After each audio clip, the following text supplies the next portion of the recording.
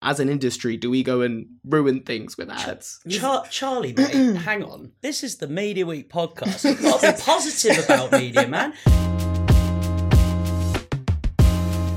Welcome to the Media Week podcast, the podcast made for media people by media people.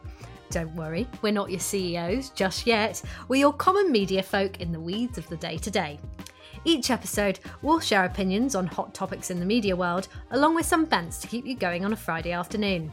So who's in the room? It's me, your host, Harriet from Publicis, Jack from Craft. Hello. Buki from Wavemaker. Yo, yo. And Charlie from MIQ. Oh, hey. In today's episode, we'll discuss threads. What are they? Not your eyebrows. You didn't, but you did. What a fact you shared beforehand, was it? Yeah, you kept that one on the wraps. You wanted that joke that to was bang. Spontaneous because I panicked. Okay. Brilliant. But first, news flash. Oh my God.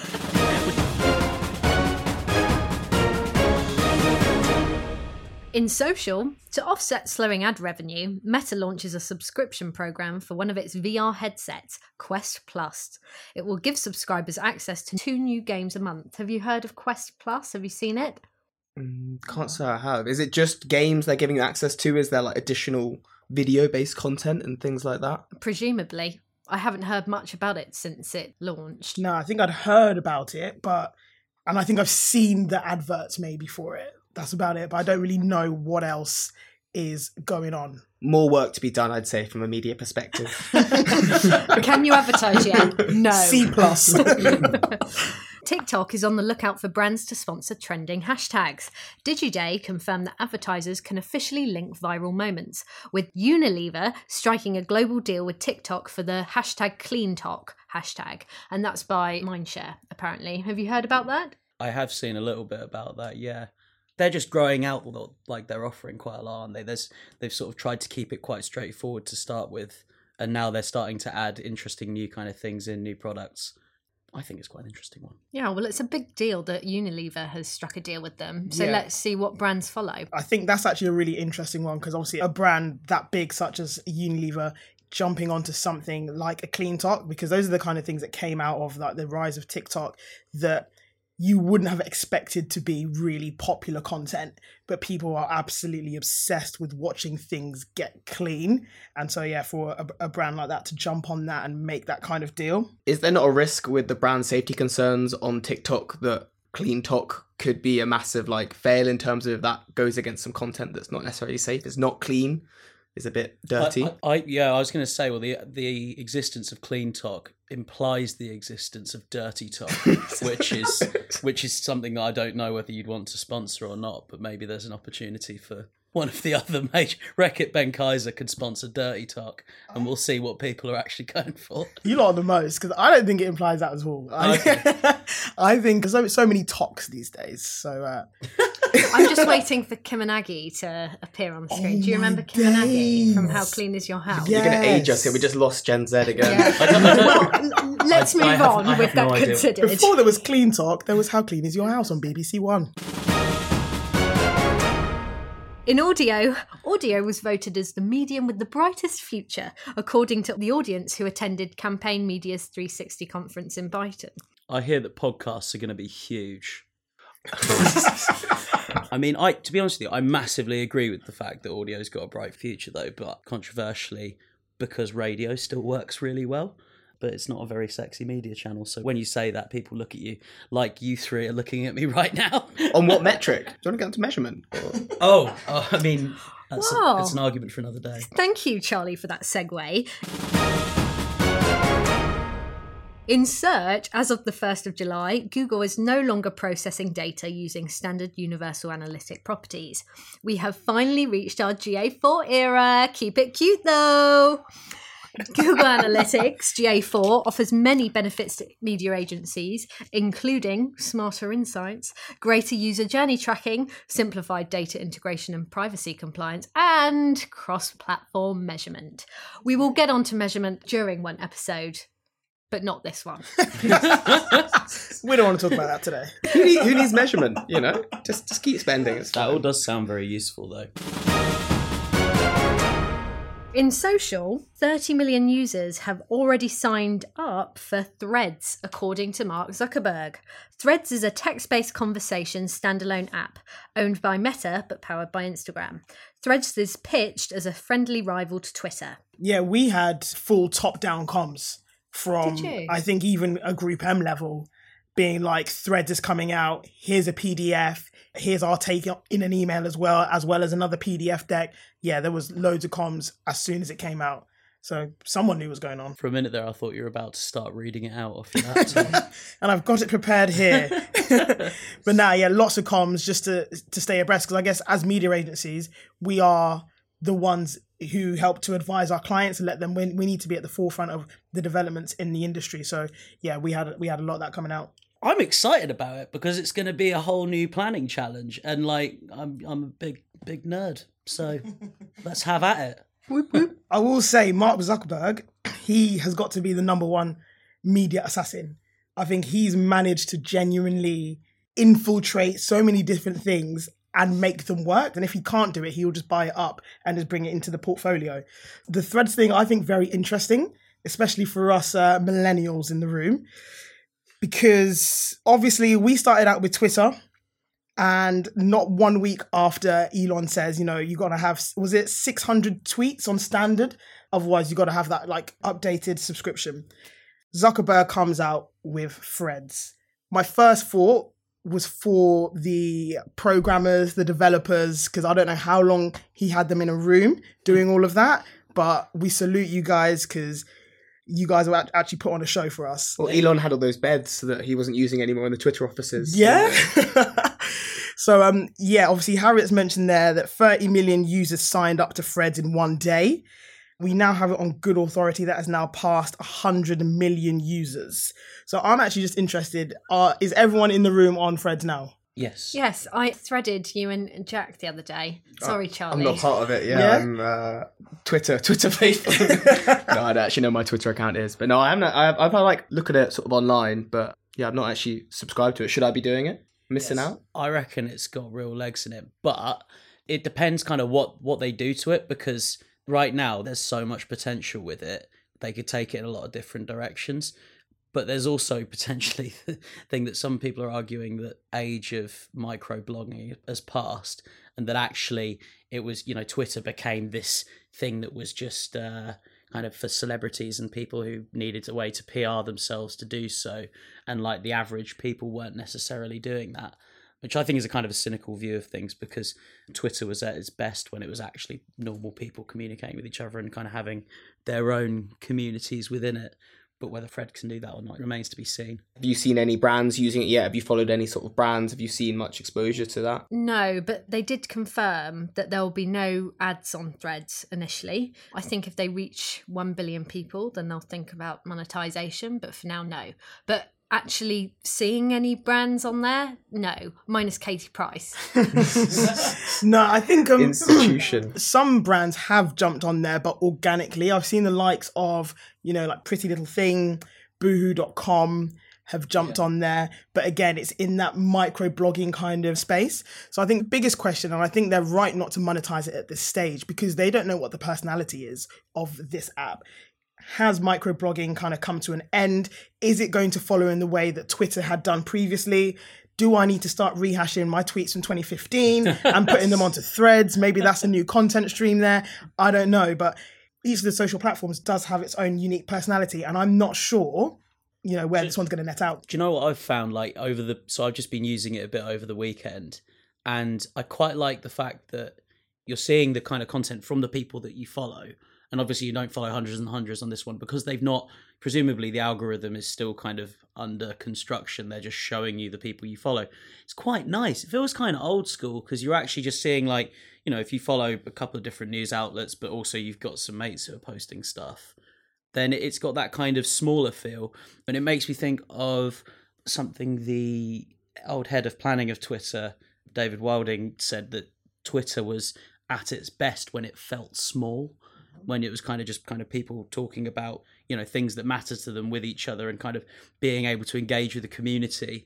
And it's just, unfortunately, obviously, in the period of time since Elon Musk rode into Twitter with his cowboy hat on, and kind of made all those horrible changes, that's kind of feeling's gone. It's been a bit more angry. And from an advertising perspective, I'm seeing way more like stuff that's just real kind of low quality, but also certain things that have a kind of a slightly right-wingy kind of, and I don't mean right-wing as in like conservative, I mean right-wing as in sort of a little bit far-right racisty. Yeah. Interesting. Like, or like, you're not okay, maybe not racist, but like when it's a bit kind of conspiracy-ish, a bit QAnon, like, you know, this guy's got the answers, you should watch his YouTube channel, and you're like, it's like some of the answers, you know? yeah. The vibe is weird, that's what I'm getting at. Yeah. And it feels a bit like it's just a lot of, well, I mean, I suppose it has been for a while, but angry people shouting in a room. And I think that's exactly it. That's why a lot of people have gone there. They miss the environment that you had in the Twitter sphere when you could just chat to people and it was all kind of cool. But now, obviously, with it just being a little bit, let's call it brand unsafe, maybe, for lack of a better term. It is brand unsafe. I wouldn't recommend ever going on it for a brand. No, me neither. So I think Threads just has a little bit of a nicer point of view. Everyone's a little bit more relaxed. But where it will net out, we don't know. But while we're here, what are your final predictions for Threads? Because as we said, it doesn't have a lot of the capabilities, especially the ones that bring in brands and businesses currently. Like, it doesn't have a hashtag function. It doesn't have a trending section. You can't really do any of the things that you can do on other platforms. What are your predictions? Is Threads hope or hype right now? I think hope. I think brands will want to be on there. I think brands will want to be advertising on there. I think it appeals. So let's see what happens. I may be eating my words or eating those crisps in front of me soon. But yeah, what do you think, Jack? From a comms planning standpoint, you always have to think about lots of different angles for comms and not just for your paid comms. And what this actually has, you know, in its very kind of nascent stage, is a real opportunity for organic reach that you might not get with another platform, because they're not kind of severely limiting brands versus normal people yet. I think that eventually that kind of meta style limiting of your organic reach will come. But for now, I think that if you're a planner or an account person or someone who works as like a marketing manager for a brand, then there's like an opportunity right now to try and make some real headway by producing good content on there and building up that kind of cachet, so that when they start assessing the quality of the accounts that are part of it, they go, okay, well, maybe we'll allow this account more reach because people are engaging with it more. So I think there's a real opportunity there. And I think that the other interesting thing from like a more nuts and bolts paid media planning perspective, you know, if they make it run as part of the Meta system and you're able to link that to your Facebook and your Instagram buys, then it's going to be quite an interesting thing as like a seamless part of the same system, one that we already know works incredibly well because it's basically the first thing on any social plan. So I actually think that there's massive legs in it, but they just need to not screw it up with a crappy algorithm and poor build, because at the moment there's loads of potential for them to learn from the mistakes that Twitter made and I guess make something better. That was a very eloquent answer, Jack, actually. Someone done some prep this week for once. What? Everyone was looking at me like, was this him? Nice. I kind of feel like the view I have on it is that it feels like it's going to be basically ruined when the ads come. I don't know if that's just, as an industry, we seem to ruin things. Like, at the moment, it's this fun thing that everyone can enjoy. Like, Twitter was great when it was small and didn't have loads of ads on it. Instagram was great when it didn't have loads of ads on it. And essentially, are we looking at something that's great because it has no ads on it? As an industry, do we go and ruin things with ads? Charlie, mate, hang on. This is the Media Week podcast. You've got to be positive about media, man. Do you know what? Like, I think bad advertising can ruin platforms and stuff like that. But if brands and planners and the people who are kind of in charge of this stuff actually approach it in the right way and, you know, take a kind of positive attitude to it, then you could do it in a way that's not reductive for the rest of it. Because the thing is, it's the ad revenue that will ultimately maintain it as a thing, because otherwise it becomes this kind of vanity platform that will run for as long as Zuck thinks that it's gonna do that. Well, it won't run, I guess. Well, yeah, if it's not making money, yeah, precisely, it won't make money. But I don't think that advertising necessarily ruins stuff. I think that's a little bit of a miserable way to look at how we all make a living. Oh, we're at time now. Thank you for listening.